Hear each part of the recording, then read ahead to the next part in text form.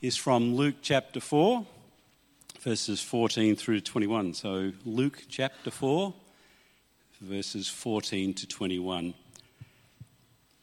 A terrific story. Jesus returned to Galilee in the power of the Spirit, and news about him spread through the whole countryside. He was teaching in their synagogues, and everyone praised him. He went to Nazareth, where he'd been brought up, and on the Sabbath day he went into the synagogue, as was his custom. He stood up to read, and the scroll of the prophet Isaiah was handed to him.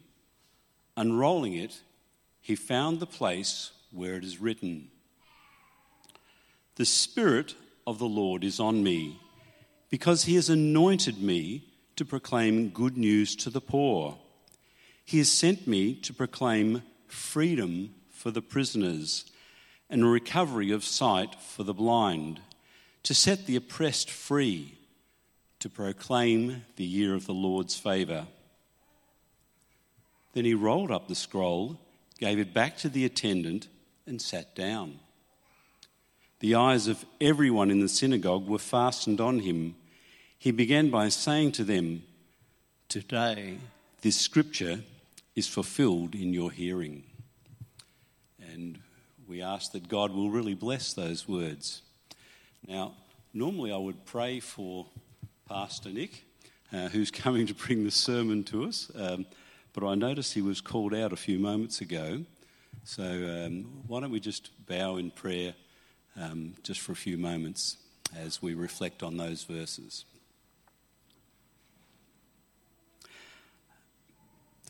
Our loving Father, we just thank you for your goodness to us.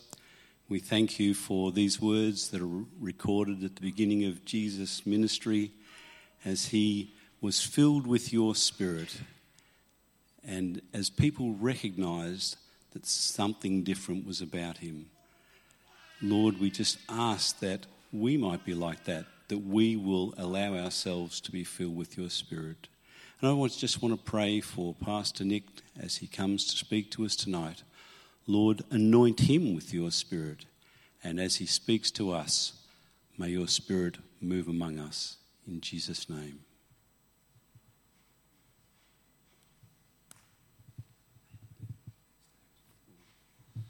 Thank you. Good evening, everyone. Good to be sharing with you tonight. House lights are on, that's good. So the spotlight's at the back. I don't want to make a thing of it, but they're just so bright. And I like looking into people's faces, but I just see silhouettes. But that's okay. Hey, just a couple of things. I thought of something while we were singing and praying. And has anyone here got relatives overseas in countries that are doing it tough with COVID? I had a bit of a chat to Camilo earlier in the service. He's from Colombia, and Colombia is in a terrible way with COVID. This morning we have some people from India, and I talked to them. Lalo, I don't know what Mexico's like, has in terms of that. But is anyone here from overseas or got relatives or friends overseas in countries where COVID is bad? Put your hand up so I can see. Like an actual hand, not a figurative one. Yeah. Okay. Well, what I'd like to do, I don't want to embarrass you, but can you stand up? And Camilo as well. Stand up, and I'd like to pray and lead us in prayer. If those people could stay who know people who have friends or family in countries where COVID's really bad, could you please stand? We don't need to know where it is. And the people around them, just gently put a hand on their shoulder and let's pray, because we're kind of in this bubble here in Australia where, we're complaining that the vaccine rollout is too slow. And we haven't had anyone die for months and months. And there are countries where thousands of people are dying every day from COVID. And I just had a sense as we were praying and singing that God wants us to actually care about that and feel something for that. So just symbolically for these people who know people overseas who are in countries where there is devastation through this disease, let's just gently put a hand on their shoulder and pray together. So let me lead us in prayer. Heavenly Father, we want to thank you. In some ways we feel embarrassed at just how normal our country is at the moment, how free we are, and we thank you for it. We want it to be that way, and we don't want it any other way, and we pray that you'd keep it that way and help us continue in this path. But Lord, we take note. We are a church which is part of a global family of churches. We are human beings who are part of a global community of humanity. And we know that there are countries that are being utterly torn apart by COVID right now.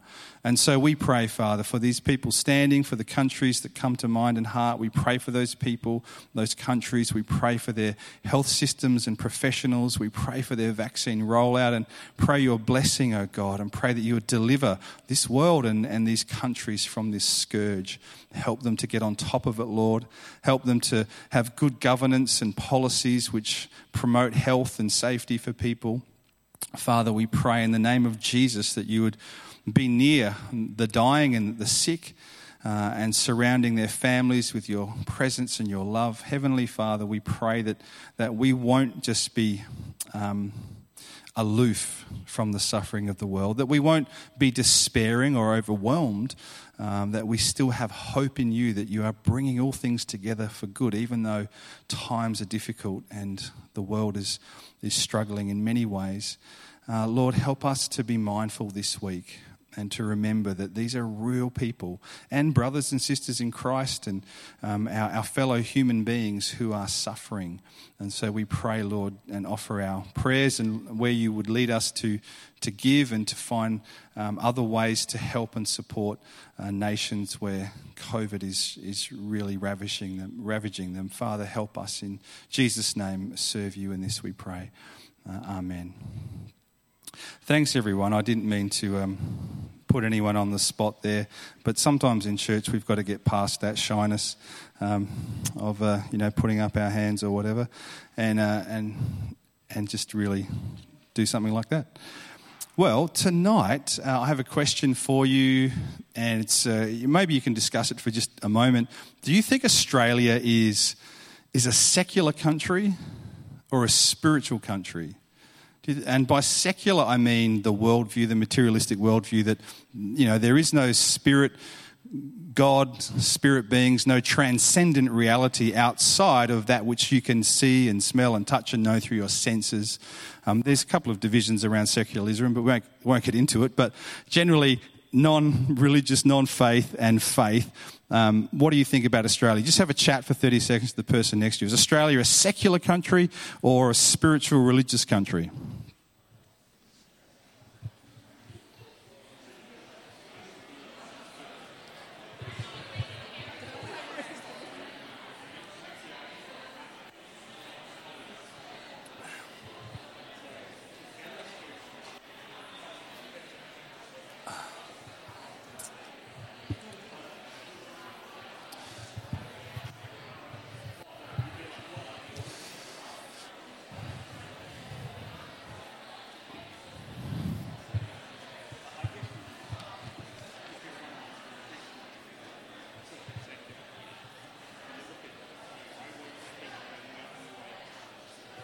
Okay.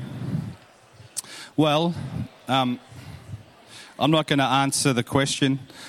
It's an open question, but I'd like to explore the question just a little bit as we do start. I'll share what I think, just for what it's worth.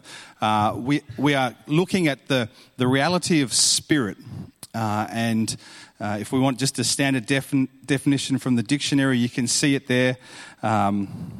You can read it for yourself. An animating or vital principle held to give life to physical organisms. And I think not so much the answer or my observation about the Western world is today people are not more secular, though on percentages there are more secular people or non-religious people, non-believing people in the West than there has been historically. People are not more secular, they are less Christian in their spirituality. They're not more secular, they're less Christian. And that means that there's still a plethora, a range of spiritual worldviews and systems and beliefs in transcendent things, immaterial things, still permeates our culture quite strongly. And some recent research by the McCrindle Group bears this out. And if you want to get a sense of what young people are thinking, this is what young people are thinking in a recent poll around spiritual transcendent realities. And the interesting thing is that on all of those categories there, you can read them through as you like, on all of them, on none of them are the sort of strong opposition more than 10%. So on none of those metrics is the phrase, I believe that does not exist. On all of them, that is no more than 10% on any of them. I think the highest is 9%. So in terms of hard secularism, maybe hard atheism if you like, it's fairly low. If you take one like soul, do you believe people have a soul? Like almost 50% of people responded and said yes. But another 30% kind of were favourable and open. I can't read the second category because it's dark in here and I've printed my notes too small. But, there it is up there. I am open to the possibility this exists. So 80% of people aged 18 to 26, I know they're polls, they take a couple of thousand people, but still, it's a good sample.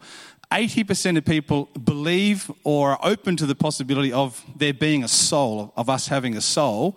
Another kind of 10% are unsure, so agnostic, and around 5% think it's unlikely. And only 3% of people are like hard secular atheists, no, we don't have a soul. Beware of those people, by the way. I think they're dangerous. Okay. No, we love them and God loves them, but no, imagine operating out of a worldview that you don't have a soul. I think that's intense. But fortunately, it's only 3% of the young people around you, so that's good. So generally speaking, that's interesting. People are hungry. People are open. So people are not more secular. They're less Christian in where they might be going to those traditional wells and sources of spiritual life and spirituality and spirit that we have gone to in the Western world for many hundreds of years. People are no less hungry, they're no less spiritual, they're no less seeking for spiritual reality, for spiritual truth, for spiritual experience.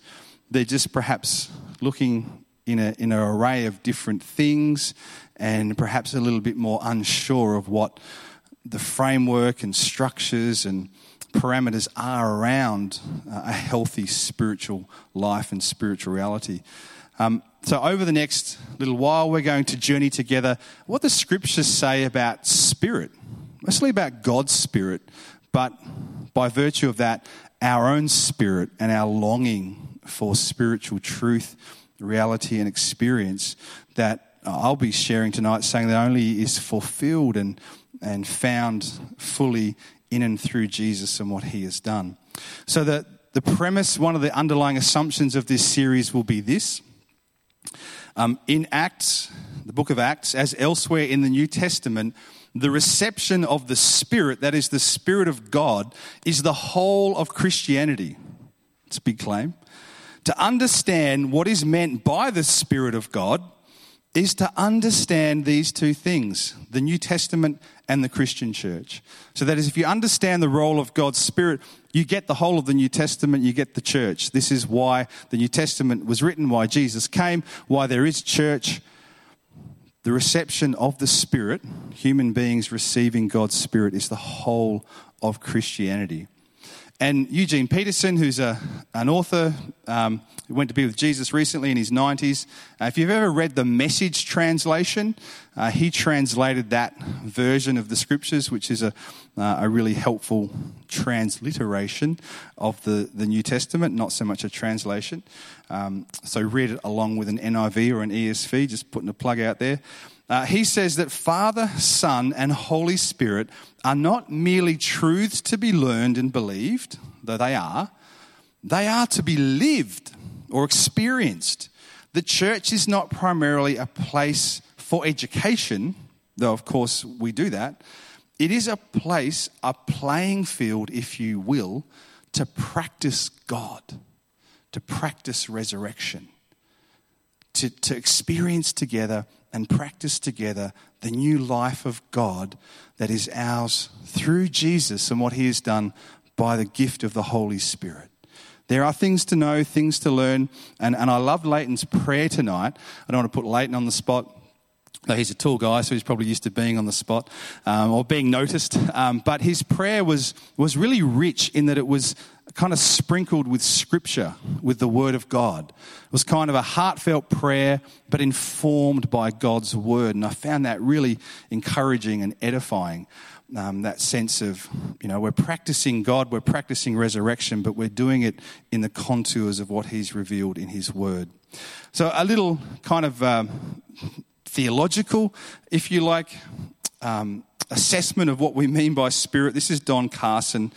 God is spirit means that God is invisible, divine, as opposed to human, life-giving and unknowable to human beings unless God chooses to reveal himself.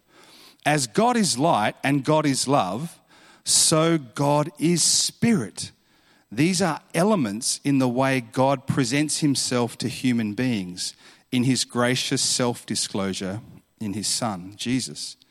The provision of the Spirit, the Holy Spirit, is made possible by the work of Jesus, who is the truth and who by his glorification by way of the cross pours out the Spirit, who is called, among other names in the Bible, the Spirit of truth.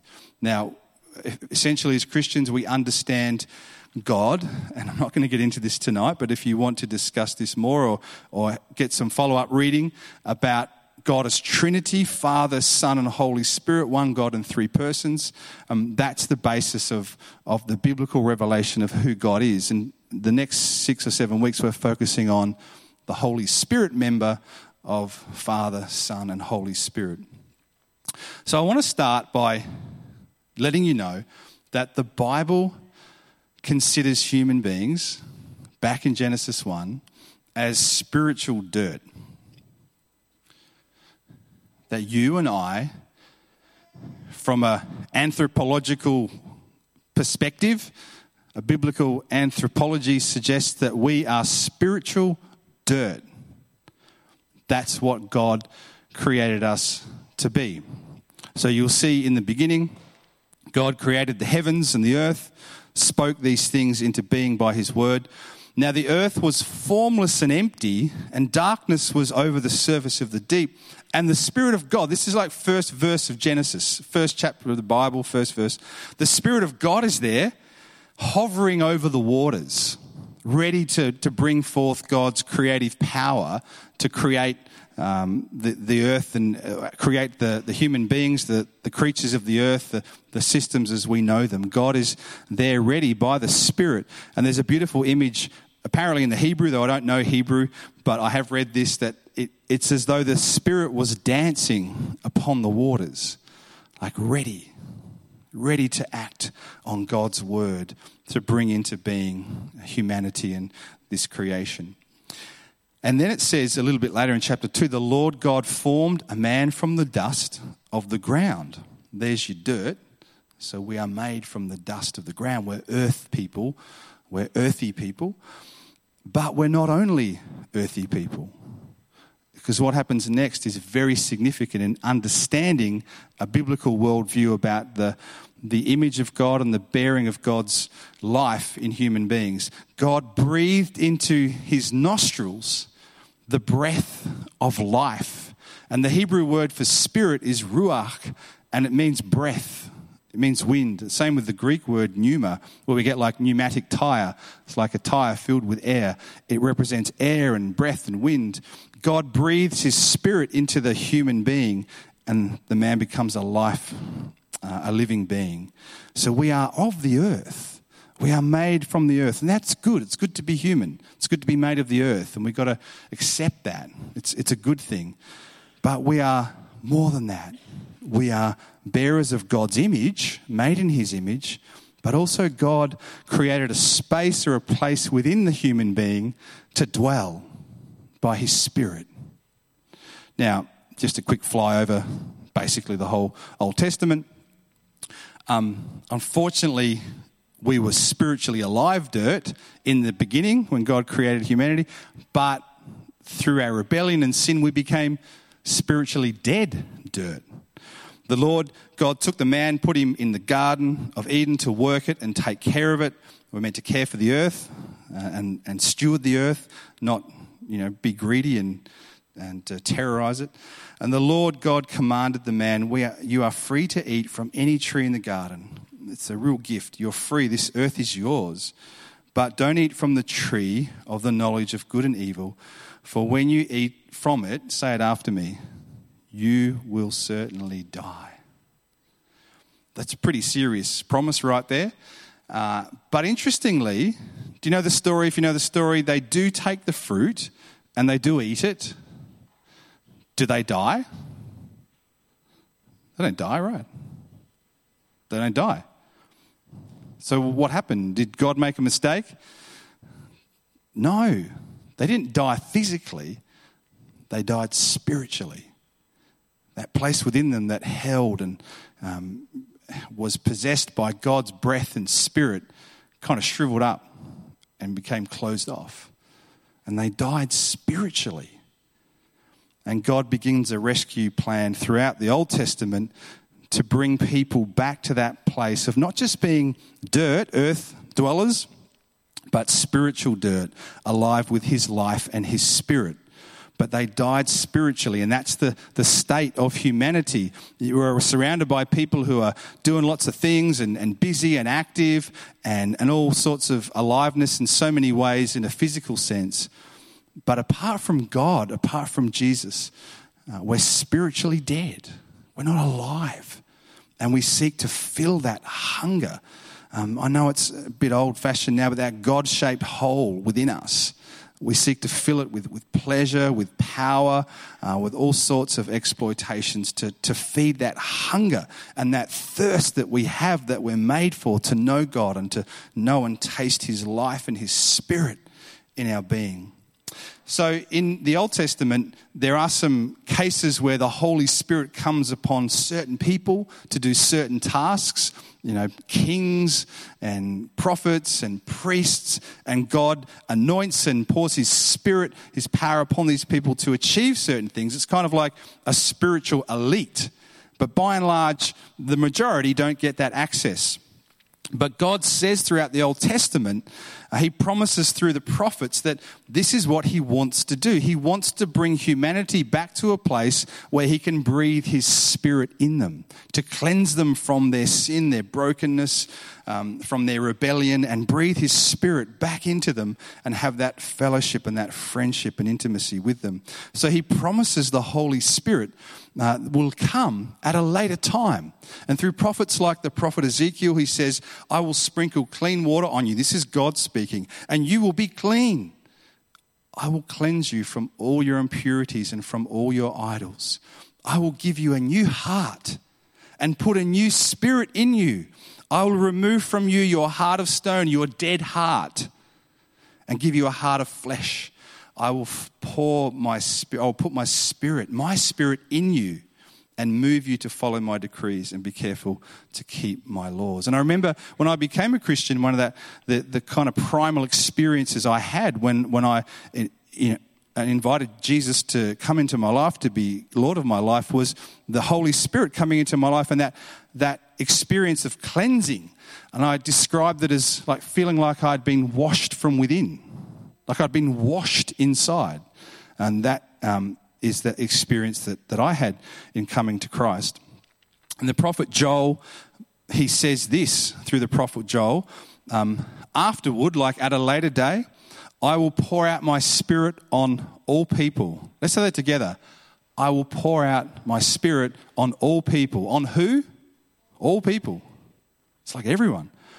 Your sons and your daughters will prophesy, your old men will dream dreams, your young men will see visions. Even on my servants, men and women, I will pour out my Spirit in those days. So the people of the Old Covenant, the Old Testament, were waiting for a day, a time in the future when God would act and would pour out his Spirit on humanity and restore and redeem and save human beings. And they were longing for this day. And they began to hear from the prophets that there would come one. There would come a Saviour, a Messiah, an anointed King, a Spirit bearer would come and would be the one through whom God would speak to the nations and God would pour out his Spirit. The promise of the Spirit bearer, capital S, Spirit. When you see it in the Bible, that's like God gets the capital S, we get the little s, which is fair enough. When you're God, you deserve a capital S for your Spirit. So Isaiah, other prophets, other places, this promise of one who will come, who will be the Spirit bearer, who will breathe God's Spirit back into the hearts of dead humanity, spiritually dead humanity. And the prophet says, a shoot will come up from the stump of Jesse. From his roots, a branch will bear fruit. That's kind of shorthand to say this Messiah, this King, this Spirit bearer will come from the line of King David in the Old Testament, who was from the stump of Jesse. That was his father or grandfather, his father. And what's this person going to be like? What's this Saviour going to be like, this Messiah? Well, you know him by this. The Spirit of the Lord will rest on him. The Spirit of wisdom, of understanding, of counsel, the Spirit of counsel and power, the Spirit of knowledge and the fear of the Lord, and he will delight in the fear of the Lord. So you'll know this King, you'll know this Saviour, you'll know this one by the Spirit. He will be the Spirit bearer in a way that no other human being has ever borne the Spirit before. And so then we get to the reading that David read to us, and it's from Luke's Gospel, and it's the start of Jesus' ministry. And he comes to the synagogue. I've just kind of pulled out a few parts of that passage. And just before he comes to the synagogue and reads the prophet Isaiah, Luke says Jesus, full of the Holy Spirit, left the Jordan region after he was baptized. Bit of a plug there for our June baptism service. Jesus was baptized. It's good for him. It's good for you.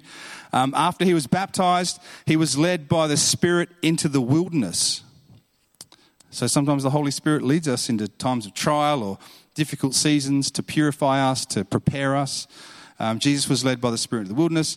But he returned to Galilee in the power of the Spirit. He went to Nazareth, his hometown, and he got up to speak. He opened the scroll of Isaiah and he read this passage, Isaiah 61. And everyone there knew, because they all knew their Bibles, everyone knew that this passage referred to the Messiah, to the promised King, to the Spirit bearer who would come and liberate his people. They knew that. So he starts to read and it's all going well. The Spirit of the Lord is upon me, etc., etc. It's all going very well. And then he says these words. He began by saying to them, today, this scripture is fulfilled in your hearing.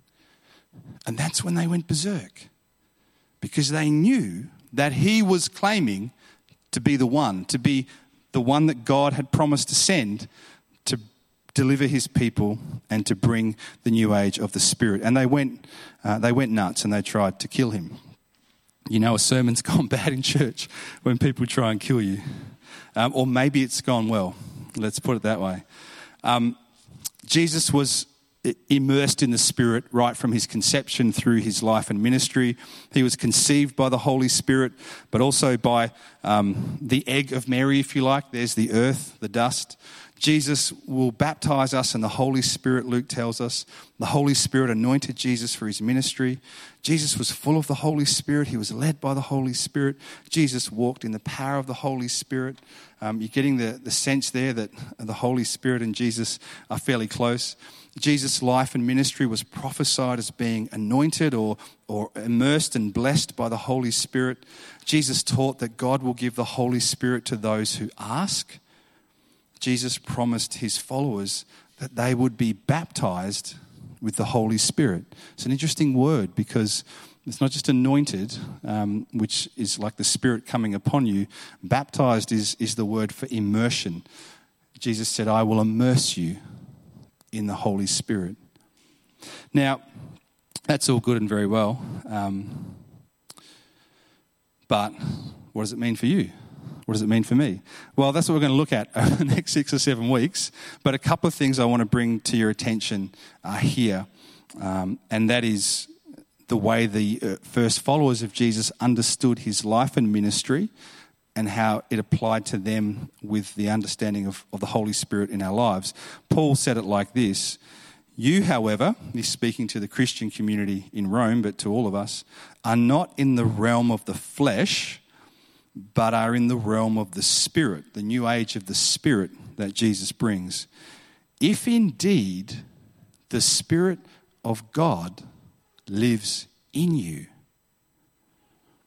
And if anyone does not have the Spirit of Christ," see how he uses it interchangeably? They're not the same person, but they're so connected. The Spirit of God brings us to Christ. Christ gives us the Spirit. He interchanges the way he talks about the Spirit of God, the Spirit of God, Spirit of Christ. If anyone does not have the Spirit of Christ, they don't belong to Christ. But if Christ is in you by the Holy Spirit, then even though your body is subject to death because of sin, the Spirit gives life because of righteousness. And if the Spirit of him who raised Jesus from the dead is living in you, he who raised Christ from the dead will also give life to your mortal bodies because of his Spirit who lives in you. So what he's saying there just at the end is, yes, we receive the Spirit of God as we put our faith and trust in Jesus Christ, the forgiveness of our sins, the gift of the Spirit, but we're still going to die. You're still going to die physically. That's just a reality. We still are dust people, and we will die because of the sin that came into the creation, the brokenness of it. But Paul's saying, well, don't worry, because the Spirit of God that lives in you is eternal, and you won't die spiritually. You have life beyond your physical death. And then the rest of the New Testament teaches that at a point in the future, God will give you a new body, a new glorified body, where you will be in his presence in this new existence. So don't worry about dying. Spirit won't stop you from dying, but having the Spirit stops you from dying spiritually and being separated from God eternally. That's really important, and I just put it out for you tonight, these questions that Paul raises. If indeed the Spirit of God lives in you, and if anyone does not have the Spirit of Christ, they don't belong to Christ. So back to where we started, that sense of we can know things about God, we can know things about Jesus, we can agree with things that are in the Bible, we can have doctrines and truth that we assent to. But Christianity, as construed through the New Testament, is a transformed life. It's a new reality where God, by his Spirit, comes to live in you and dwell in you. And that's a reality that we need to ponder. Is my faith intellectual and inherited from my parents, perhaps? I just kind of believe I'm a good moral person. Or do I really know that God, by his Spirit, has come into my life, come into my heart? Come in. The wind blows where it will. And then an important thing as we kind of wrap this up and head into communion, I want you to hear from the Apostle Paul, is that he wrote to the Galatian Christians in modern-day Turkey, where the 7 Revelation letters were sent to. And this is only 20 years after Jesus has died. He's writing this and rose from the dead, of course. And the Christians there had got off track really quickly. And Paul writes to them, and they'd kind of started out believing in the good news of Jesus, receiving God's Spirit into their lives with joy and being transformed. And then a little bit down the track, they kind of got this thought where they thought they had to work hard now and just try really hard to be moral and good people and just by their effort please God.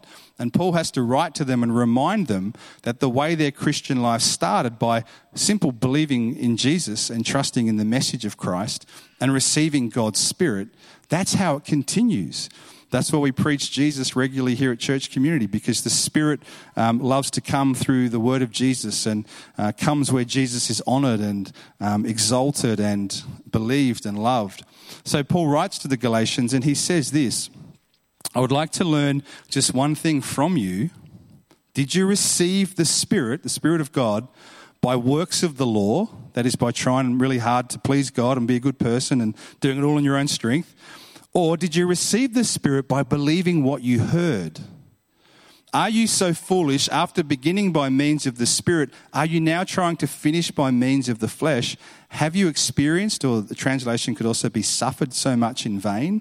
There was a real cost to be a follower of Jesus in that day. They could lose their friends, family and possessions and jobs, all sorts of things, and face physical persecutions. He says, have you experienced or suffered so much in vain, if it really was in vain? So I ask you again, does God give you his Spirit and work miracles among you by the works of the law, by obeying certain laws and regulations and trying to be good people, or by believing what you heard? And that phrase, believing what you heard, is kind of a technical shorthand for the message of Jesus.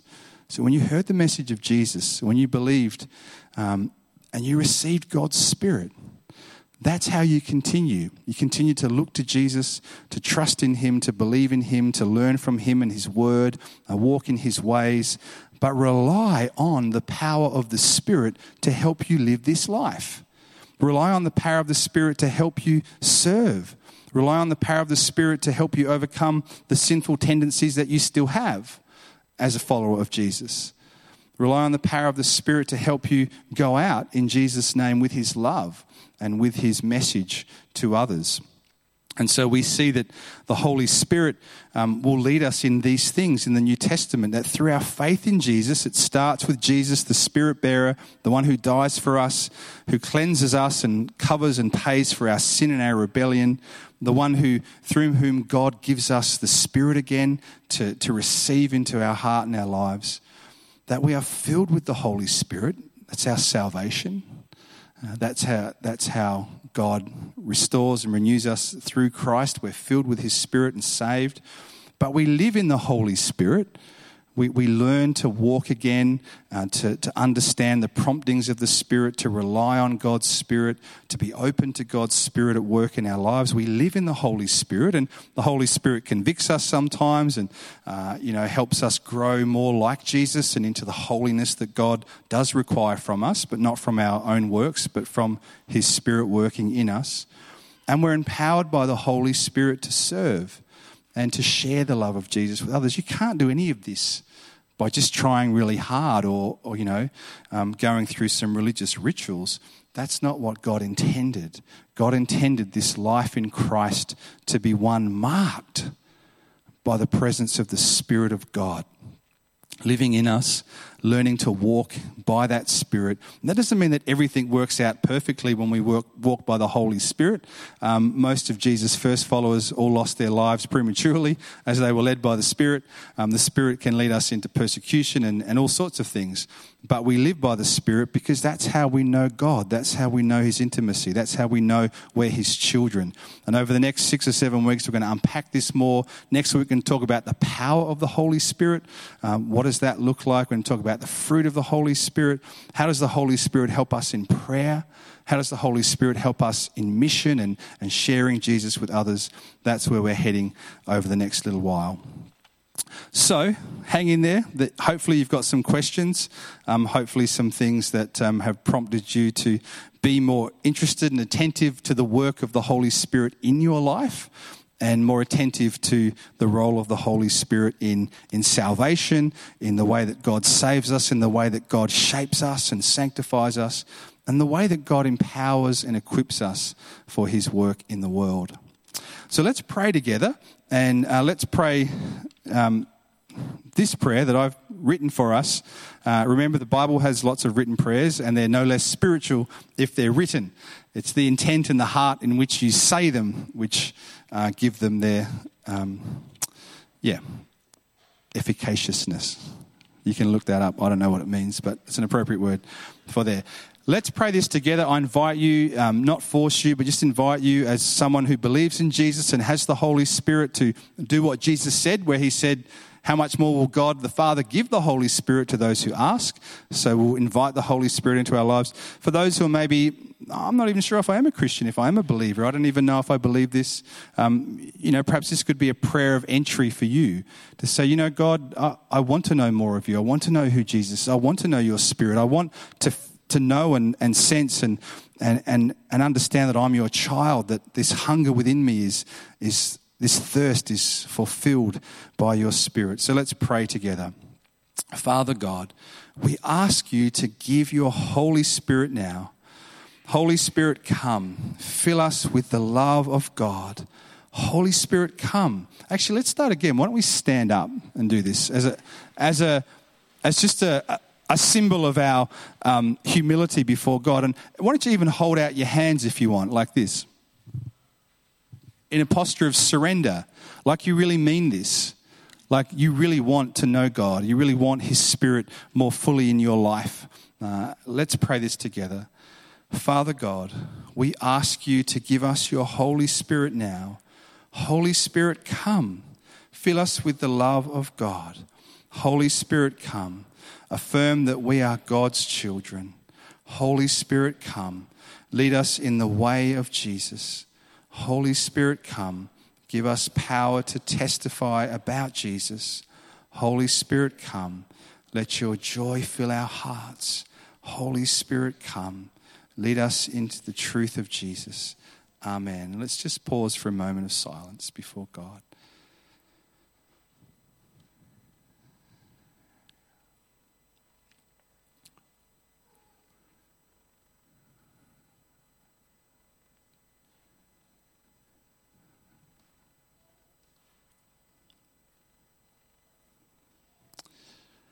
I invite you to take a seat, and I'm just going to remove our COVID-safe cloth from communion, just protecting these elements from droplets when we were singing. And let's come to this meal, because if we understand what it means to receive the Holy Spirit, we need to understand that it was costly for God to open that relationship and that pathway up for us to again have him breathe his Spirit in us. He had to do this work of cleansing humanity, of justly dealing with sin, of providing a way for the sinfulness and brokenness and the guilt and shame of humanity to be dealt with and atoned for. And this is that meal that Jesus invites us to share. So on the night that Jesus, the Spirit bearer, the anointed one, on the night that he was betrayed by Judas, when he shared this meal, just before he went to the cross, he took bread and he thanked God for the bread and he broke it. He said, "This is my body, my earthly body, my dust body, broken for you. Take and eat, and do this in remembrance of me." And at that same meal, he took a cup of wine, and he said, "This represents my blood." Just as, I'm paraphrasing now, just as grapes from the earth have to be crushed to release the wine, so my body has to be crushed and my blood flow to release the new age of the Spirit that God is bringing in. So he took the cup, he thanked God, and he said, "This is my blood. This is my blood poured out for you for the forgiveness of your sins. Take and drink, and when you drink this, remember me. Remember what I said. Remember what I did. Remember what I promised." So I invite those who love the Lord Jesus and would like to love him more to come to this table. I should use this, sorry for those people at home who are watching online. You probably picked up a bit of that. But thank you, Jesus, for this bread, this grain of the earth where we are from, the dust, the grain that must be crushed to bring us bread, the grapes of the vine of the earth that must be crushed to bring us that wine. And we remember that Jesus, the perfect Son of God, the Spirit bearer, the anointed one, that he was crushed, that he was put to death for our sins. As the Apostle Peter said, Jesus himself bore our sins in his body, his earthly body, on the tree, on the cross, so that we might die to sin and come alive to righteousness. So, Lord, thank you for this meal. Thank you that you invite all who love you and want to love you more. If those who are serving could come forward.